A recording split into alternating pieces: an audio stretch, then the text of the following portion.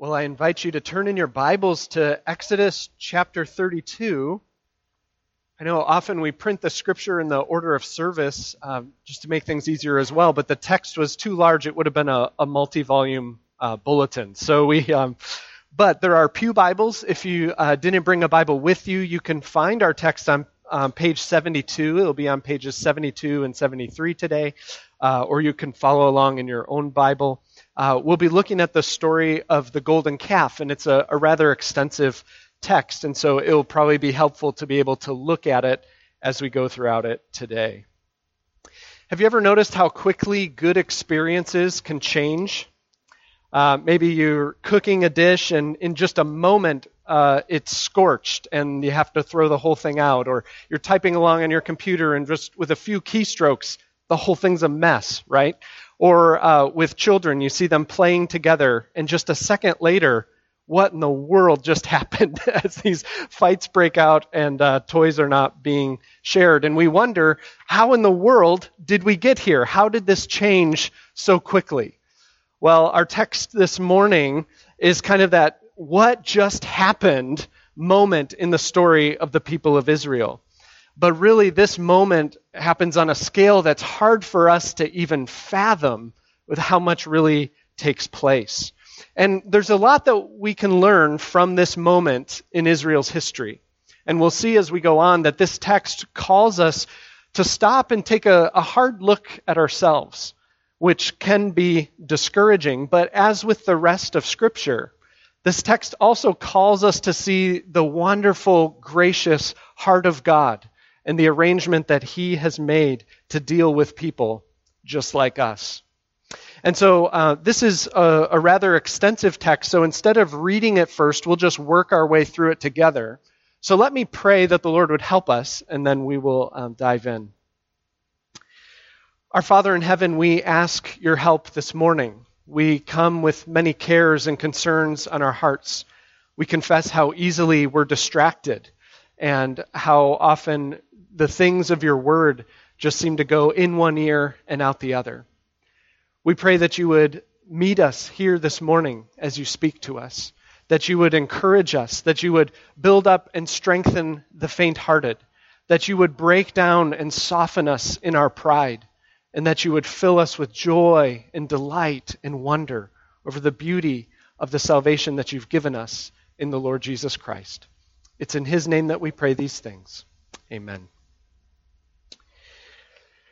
Well, Exodus is a pretty extensive narrative, and there are many chapters of instruction that come throughout. And so it can be easy to lose sight of the story, and I'm a rather visual person, so if you are, I could encourage you just to turn back a few pages to chapter 19, just so you can see, or if you're following along on a device, scroll back up to 19.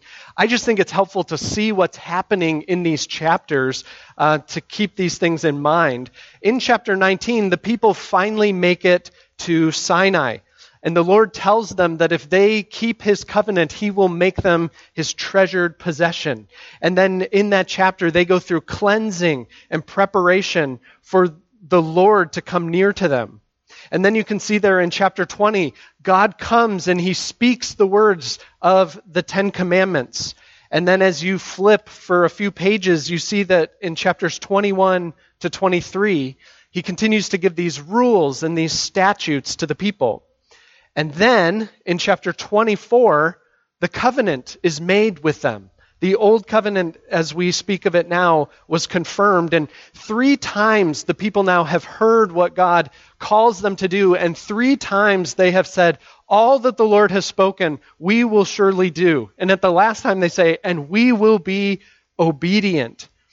And then in chapter 24, both parties of that covenant are bound by blood. And the elders of Israel, they eat and they drink a meal in God's very presence.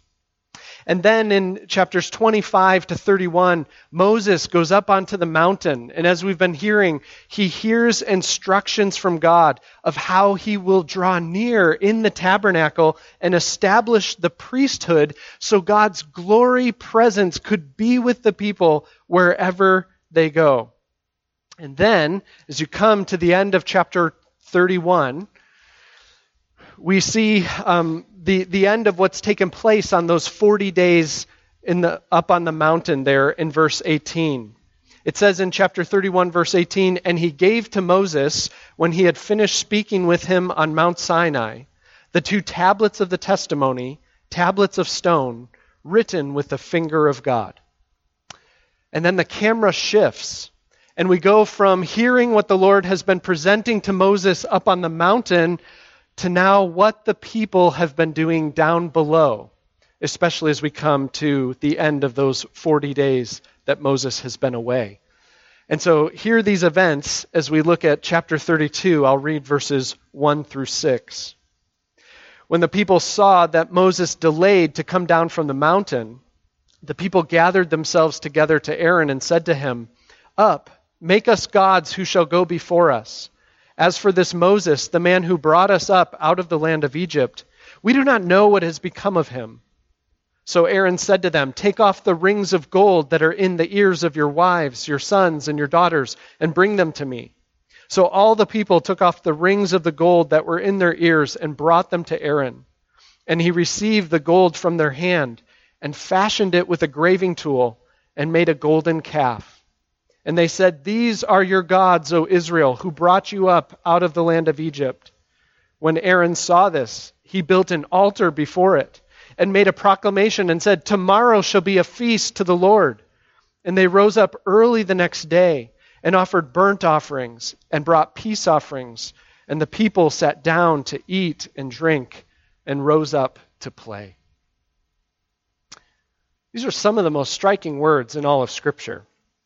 And what a contrast to the glory of what Moses has been experiencing up on that mountain, and now to see what's happening with the people down below.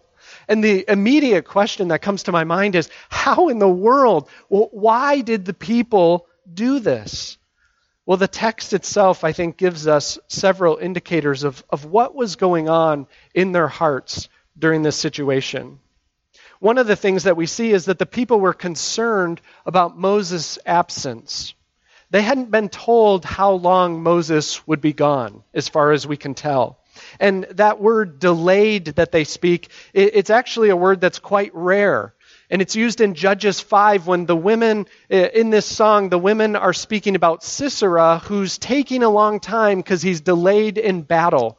And we know in that song it's actually because Sisera's already dead. And so you get some of this angst that's coming through as the people are wondering where Moses is. You see, they feel vulnerable and afraid. Remember, they're in the wilderness. They're not yet in the promised land. And there are enemies all around them. And if we were to look back in the story, not too long ago in chapter 17, the Amalekites attacked them not too far from this very place. And when they gather together to Aaron, or when they gather together against Aaron, I think the text is really drawing out, they asked for gods who will go up before us. And that phrase really is what the Lord had promised to do in driving out their enemies and bringing them into the promised land. And so they're facing very real problems. They are wondering who will go before them, who will protect them, who will drive out their enemies. And Moses' delay then causes them to doubt God's plan. They say, "As for this Moses," and it's kind of disparaging him, and they're not really sure about what he's even up to. And so they doubt God's plan, and then their doubt turns into disobedience. Verse 8, which we haven't looked at yet, says they quickly turned aside from God's way. And instead, they came up with their own way for doing things, for things to work out for them. And in coming up with their own way, they actually distorted every part of God's plan. They took the gold earrings that they had, which we had just found out in God's instructions to Moses, that gold is going to be used for the construction of the tabernacle so that God can be with his people. And they take that very gold and use it to fashion an idol so they can have the counterfeit presence of God among them. And then what Aaron does is calls them really to participate in a completely counterfeit covenant ceremony. If we have chapter 24 ringing in our ears, then the text is striking. Aaron built an altar, and rather than it being in the most holy place, instead he builds this altar in front of this calf, and the people offer up the very same offerings that they did at the covenant ceremony, burnt offerings and fellowship offerings. Aaron calls for them a false feast, and they celebrate false fellowship with a false god. Back in chapter 24, the most amazing thing has happened where 70 elders of Israel went up and they ate and drank in the presence of God. Here the people sat down to eat and to drink before an idol. And then they rose up to play. We see that being in the presence of a false god leads them to immorality rather than to holiness. And so what's going on here? Well, just in summary, when things were hard, when the people found themselves waiting and uncertain and probably afraid, they departed from the Lord's commands. They took things into their own hands, and they came up with a counterfeit plan that actually undercut the very thing that they needed, which was God's presence with them as his people. And so while this is taking place, the Lord is finishing up his instructions to Moses. And the Lord then fills Moses in on what God has already witnessed happening. We find this in verses 7 through 10. It says, "And the Lord said to Moses, 'Go down, for your people whom you brought up out of the land of Egypt have corrupted themselves. They have turned aside quickly out of the way that I commanded them. They have made for themselves a golden calf and have worshipped it and sacrificed to it and said, "These are your gods, O Israel, who brought you up out of the land of Egypt." And the Lord said to Moses, "I have seen this people, and behold, it is a stiff-necked people.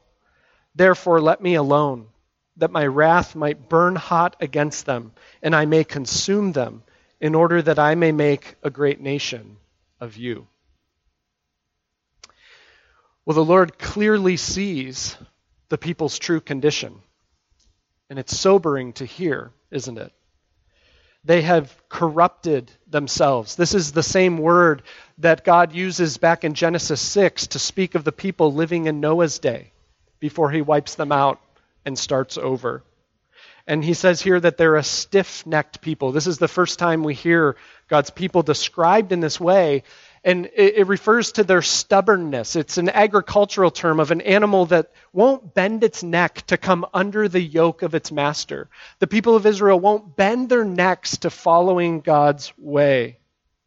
And so his response is that, like in Noah's day, he's going to wipe them out. And he's going to start over. Now, this may sound harsh to us, but remember, these people had just promised 3 times that they would obey everything that God has said. The blood of the covenant was still probably staining their clothes with what they had pledged in this relationship with God. They knew what they were accountable to be doing, and yet they had turned away. And we see here that the Lord can keep his promise to Abraham now through Moses. He can raise up a new people, as Moses is still a descendant of Abraham, who hasn't broken the covenant in this way. But what's amazing is that rather than taking the Lord up on this, Moses intercedes for the people. You see this in verses 11 to 14. It says, "But Moses implored the Lord his God and said, 'O Lord, why does your wrath burn hot against your people, whom you have brought out of the land of Egypt with great power and with a mighty hand? Why should the Egyptians say, with evil intent did he bring them out, to kill them in the mountains and consume them from the face of the earth? Turn from your burning anger and relent from bringing this disaster against your people. Remember Abraham, Isaac, and Israel, your servants, to whom you swore by your own self and said to them, I will multiply your offspring as the stars of heaven, and all this land that I have promised I will give to your offspring, and they shall inherit it forever. And the Lord relented from the disaster that he had spoken of bringing on his people.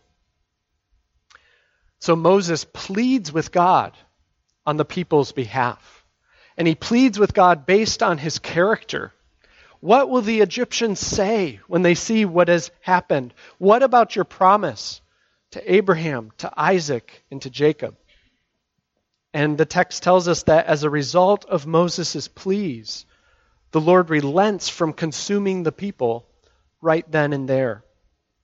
And this is something that we see throughout Scripture. It poses a conundrum to us as finite creatures, but the Bible speaks of God relenting or of God repenting.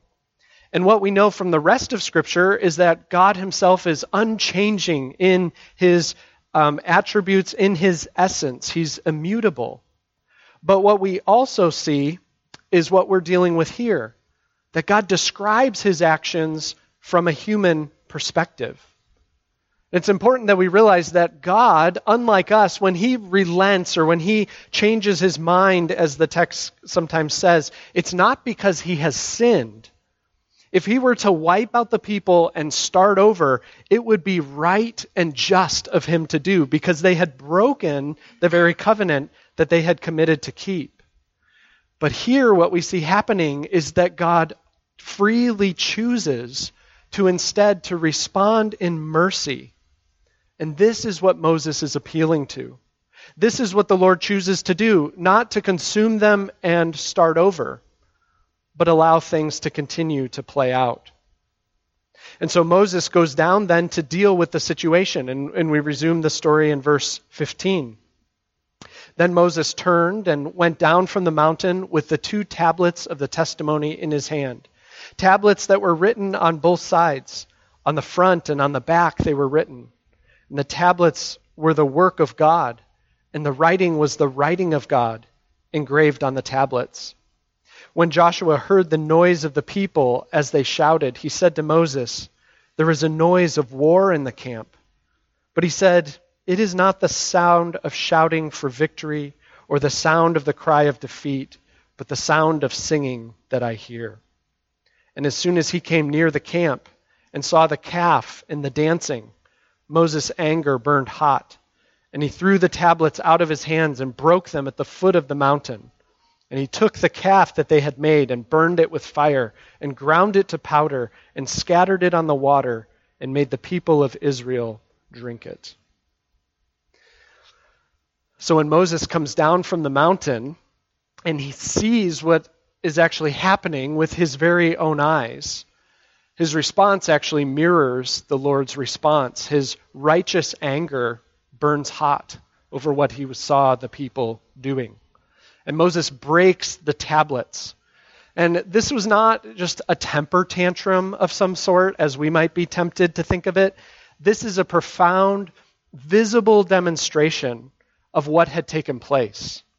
There at the foot of the mountain is where the Lord had made a covenant with these very people. And now, like tearing up a contract, Moses throws down those covenant documents because they had already been broken at the very place that they originated. And then he destroyed the calf, verse 20 tells us. He burned it with fire and ground it to powder. Now, it's possible that this calf was wood and then overlaid with gold, and so it's a mixture of gold and ash. But the text also speaks in a way that can mean he melted down the golden calf and then ground it, pulverized it into powder, and then he took that powder, he scattered it over the water, and he made the people of Israel to drink of it. It sounds strange, doesn't it? I think it is pretty strange. But it's also deeply symbolic. It's profound what's taking place there. There are probably several emphases of what's going on. But on the one level, it profoundly shows what they have done. The people have united themselves to an idol. And because of that, they have to taste the bitterness of the idolatry that they have participated in. And so it shows something about what they've done, but I think it also shows something about that idol. It shows the complete powerlessness of this idol, that it can be ground to powder, and then the people take it in. And then if you think a little bit further what will happen with that powder. It will come out as excrement, unfit to ever be used for anything idolatrous again. It shows the complete futility of ever trusting in something made of gold to deliver them in any way.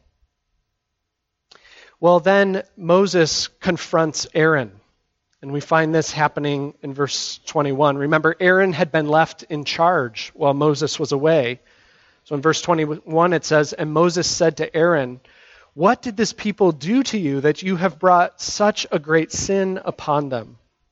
And Aaron said, 'Let not the anger of my Lord burn hot.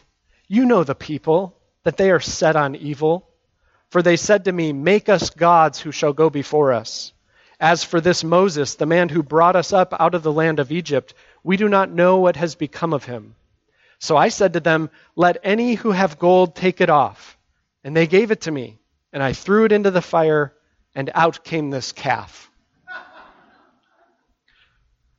This is one of the most comical verses in some way of the Bible, and especially if what were happening weren't so serious. If you want to know what repentance doesn't look like and what leadership doesn't look like, the study of Aaron would be a great place to study. But the thing that I want us to notice this morning is, does Aaron sound like anyone to you? Someone in charge who, when they're caught, they shift the blame.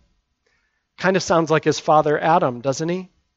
The woman that you gave me, she gave me the fruit, and I ate of it.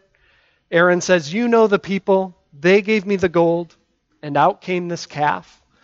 And what's fascinating too is in his lie, when he says he threw it into the fire and this calf just came out, what he's doing there is actually blaming God for the whole situation.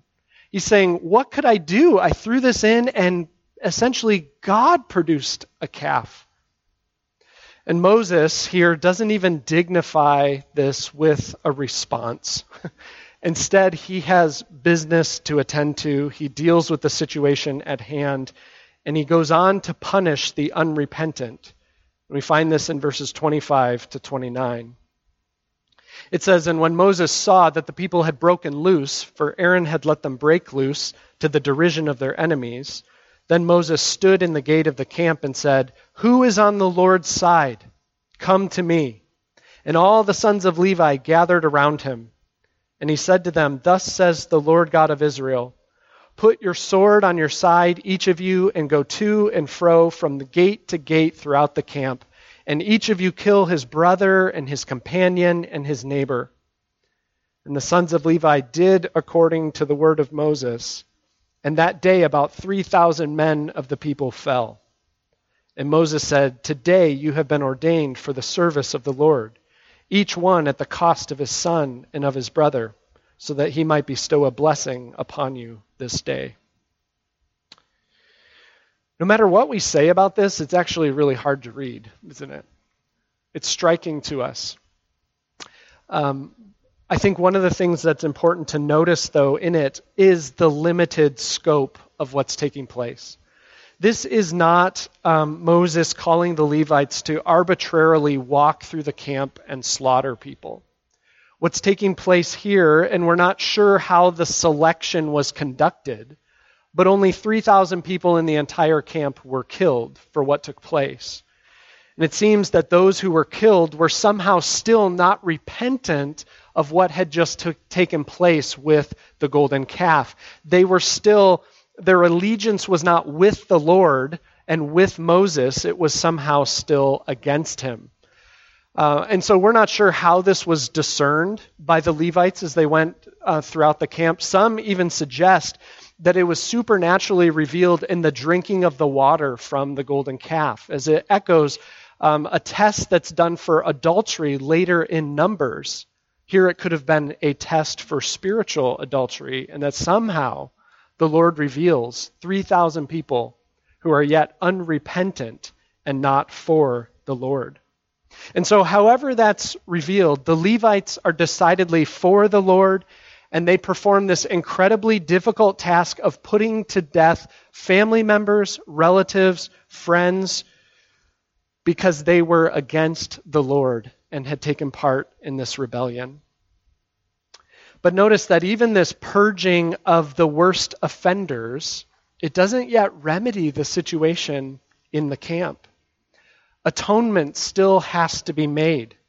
So Moses goes up to the Lord to intercede again on behalf of the people. Look with me at verse 30. The next day Moses said to the people, "You have sinned a great sin, and now I will go up to the Lord. Perhaps I can make atonement for your sin." So Moses returned to the Lord and said, "Alas, this people has sinned a great sin. They have made for themselves gods of gold. But now, if you will forgive their sin, but if not, please blot me out from your book that you have written." So we'll stop there just for a moment, but it's helpful to notice Moses doesn't downplay their situation at all.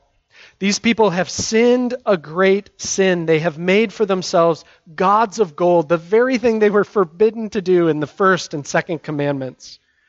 And he asks the Lord to somehow forgive their sin. And if he won't, then Moses wants to be punished along with them. He speaks of being blotted out of the Lord's book. It's a way of saying that he too is willing to die with the people. As Scripture continues, we come to see that this book that the Lord has, this book of life, doesn't just refer to this life, but ultimately having your name in the book is equivalent to having eternal life itself. And to not have your name in this book means to go to hell and be apart from God forever. And whatever Moses' fullness is of this understanding, what we see here is he is willing to be punished with them. But the Lord has a different plan. We see this in verses 33 to 35. But the Lord said to Moses, "Whoever has sinned against me, I will blot out of my book. But now go, lead the people to the place about which I have spoken to you. And behold, my angel shall go before you. Nevertheless, in the day when I visit, I will visit their sin upon them." Then the Lord sent a plague on the people, because they had made the calf, the one that Aaron made. And so he speaks of those who sinned against the Lord, and they will be blotted out of his book. I think that's referring to the 3,000 who have already been killed for this. Could be referring to more. But what we see is for the rest, the Lord is going to visit their sin upon them, and he sends a plague upon the people. And we don't know anything about this plague, if people even died from the plague or what took place. But through this plague, atonement is made in a sense, and the situation is remedied. And then Moses receives instructions, though, for the next steps. We find that beginning there in chapter 33. The Lord said to Moses, "Depart, go up from here, you and the people whom you have brought up out of the land of Egypt, to the land which I swore to Abraham, Isaac, and Jacob, saying, 'To your offspring I will give it.' I will send an angel before you, and I will drive out the Canaanites, the Amorites, the Hittites, the Perizzites, the Hivites, and the Jebusites. Go up to a land flowing with milk and honey. But I will not go up among you, lest I consume you on the way, for you are a stiff-necked people." And so the Lord here indicates that he will continue with the plan to bring these people into the land that he had promised to their forefathers, even though they have already broken their part of the bargain, and the covenant lies in ruins at the foot of the mountain. And we see that a major change now has happened. He will send an angel before them to get into the land, but he will not go up among them. And we see this isn't a minor detail. This is a major change in the whole story. And this is seen in the people's reaction there in verse 4. When the people heard this disastrous word, they mourned, and no one put on his ornaments. For the Lord had said to Moses, "Say to the people of Israel, you are a stiff-necked people. If for a single moment I should go up among you, I would consume you. So now take off your ornaments, that I may know what to do with you." Therefore the people stripped themselves of their ornaments from Mount Horeb onward. This stripping of the ornaments is a profound sign, really a symbolic gesture of what has happened to the people. That phrase there for stripping off their jewelry, it's the same phrase that's used for plundering the Egyptians. And so we see this profound change in what's taken place.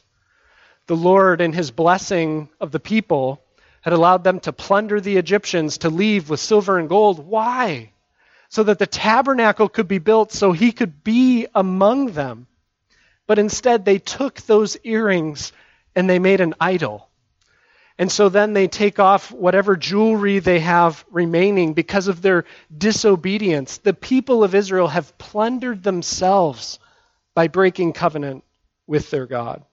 They have taken the very gifts that God had given to them for blessing and for his presence, and they've used those very gifts to destroy everything that the Lord was seeking to do. And so we come to the end of this text, and it's a radical change from where things have started. Sure, the people were not consumed. Sure, they were still headed to Canaan, and that's an amazing display of the Lord's grace to them. But now, with the covenant broken, do you see what the Lord is saying? It's no longer even safe for him to go near them. He says, if for a single moment I should go up among you, what would happen? I would consume you, because that relationship that had been made possible by the covenant had now been severed by their disobedience. So it's kind of interesting that we leave it here on this cliffhanger, and then we're going to spend some time in Advent and then come back in January. So don't read ahead to what happens. If anyone reads the rest of Exodus, well, I won't usher any covenant threats about something like that. You're welcome to read your Bibles. So what do we do with this passage? I think it's great that we feel the weight of what's taking place here. Because when we come to the end of this section, the thing that it leaves us profoundly wondering, profoundly feeling, I guess, is, well, it was great while it lasted. I mean, things seem to be going for a few pages there. I don't know how long Adam and Eve were there in the garden before the fall. But in my Bible, I don't even have to turn a page until they mess everything up. And then what we find here is on this side of the fall, the people of Israel can't even be in covenant with the Lord long enough for God to reveal how he's going to bless them before they destroy it all. And so the story leaves us with a profound ache in our hearts, doesn't it? If we let it sit there and if we feel the weight, the question that we have is, how can this ever work? How can this thing ever work out? And part of the reason that we wonder that is because we know from the scriptures that we haven't changed a bit. We heard in our scripture reading that the Apostle Paul says that we face the very same temptations that they faced. And as we read this story, part of what it does is the narrative calls us to the foot of the mountain to consider our calf-seeking hearts. How long does it take for us to hear God's word, to hear what he commands, and then to say, you know what, I think I have a different idea. That seems a bit extreme. I know better what would fit for my life. How long does it take us to take the gifts and the blessings that God gives to us? Food and drink, our wealth, relationships, our own talents and skills, and to fashion them into something that we can see and touch, that we can look to make life okay when we find ourselves worried or afraid or waiting. How long does it take after we've come to the Lord's Day, to this covenant renewal ceremony, where we hear of God's grace, of what he has done for us in Christ, and we go out those doors, and we forget what God has done for us. I still have the aftertaste of bread and wine in my mouth, and I'm already looking to my own works to make life okay. You see, if we're honest with ourselves, we realize what Calvin said a long time ago, that our hearts are idol factories. In contrast to what Aaron says, that calf didn't just spontaneously pop up out of the fire. But idols spontaneously rise up out of our hearts all the time because of our sin nature.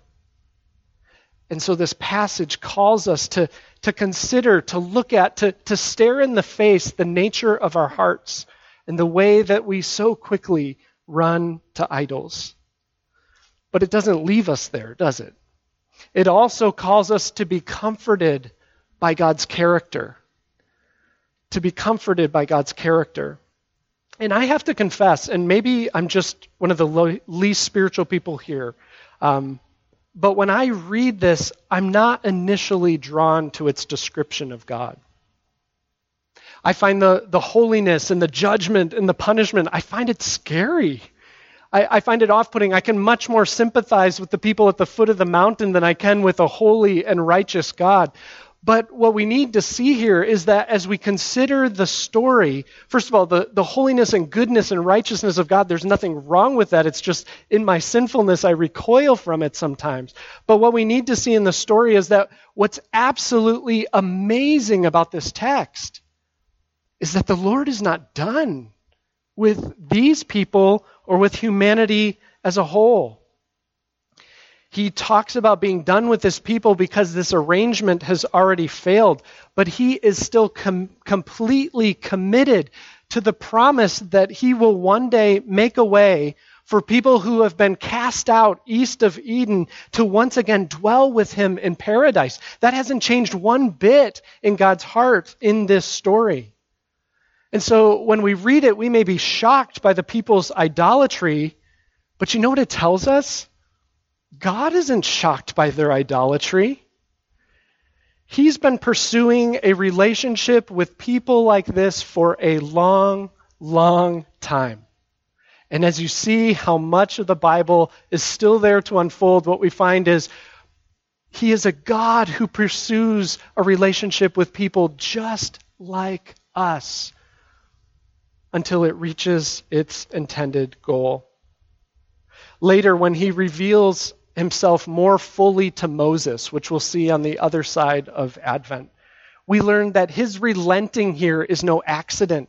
It's not that Moses had to somehow twist his arm, but later, when God reveals the glory of his character, part of what he reveals is that he is a God who delights to show mercy just as much as he shows judgment. So the people haven't changed, and God's heart to be with them hasn't changed. But we're still left with that question, aren't we? How in the world then can this thing work out? Well, fortunately, as we read the rest of Scripture, the arrangement will change. And that's the last thing that this passage calls us to. It calls us to cherish the new covenant. It calls us to cherish the new covenant. When we come to the book of Jeremiah, the Lord promises an arrangement that will finally solve this problem. Hear what he says in light of what we've just heard in Jeremiah 31. Behold, the days are coming, declares the Lord, when I will make a new covenant. And listen, not like the covenant that I made with their fathers on the day when I took them by the hand to bring them out of the land of Egypt, my covenant that they broke, though I was their husband, declares the Lord. How can God come to dwell with stiff-necked people like you and like me? Well, he can change us from within. Instead of delivering the law on tablets of stone, he writes it now on our hearts. Or as Ezekiel says, he takes the heart of stone and he gives us a heart of flesh. He takes these necks that are stiff and he bows them to the wonders of his grace. He makes a covenant that doesn't depend upon our obedience, but one that guarantees his full and free forgiveness. He makes a covenant with us that doesn't just promise to go with us, but by it he actually comes within us in his Spirit so that we are united to him as his temple forever. And this new arrangement, this new covenant, it's important to understand it in no way lowers the bar. The distance between the mountaintop glory that we see in these chapters and the depths of our idolatrous heart is still just as great. But you know what's different? A better mediator has come down from glory to us.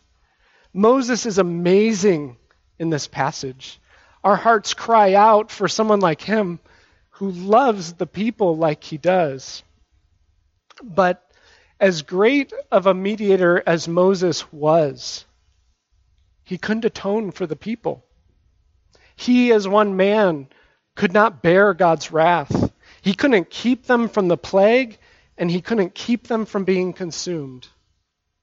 But Jesus is the mediator whose sinless life as a man was able to be offered up to God in our place. And as the Son of God, he was able to consume all of God's just and righteous wrath against our sin. And because he drank the cup of God's wrath, we don't have to drink the bitterness of the consequences of our idolatries.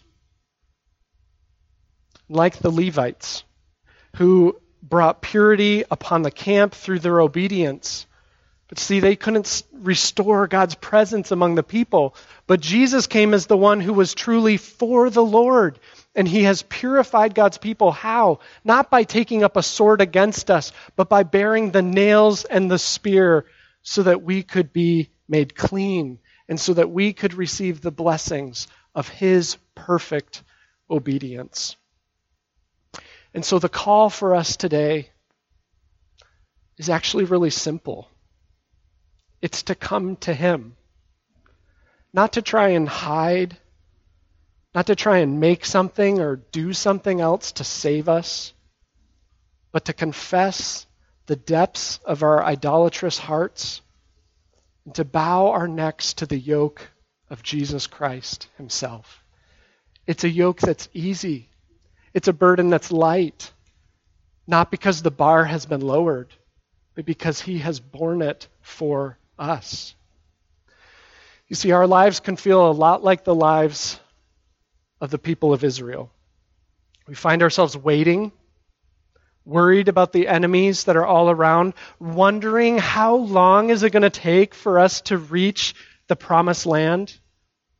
And we, like they, are tempted to turn to other things that we can see and touch that will get us through the day. And we may even be wondering if our idolatries have just messed everything up. But although our lives may feel very similar to their experience, what we're reminded of today is that our situation is completely different. Because God calls us each Sunday to consider the cross, where he has promised through Jesus' work that he is present with us now and will be all the way until we have the fullness of his promise when he dwells with us as his people forever.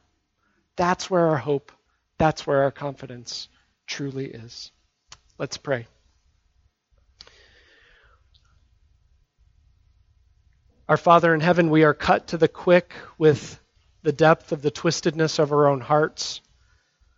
But I pray this morning that our heads would be lifted to the glories and wonder of your grace and love and the beauty of our Savior who has done all that is required so that our sin and our shame can be washed away, so that righteousness can be ours, so your presence can be with us, and so that we can be certain of your love. May you reaffirm these truths to us and give us faith to believe them. It's in Jesus' name we pray. Amen.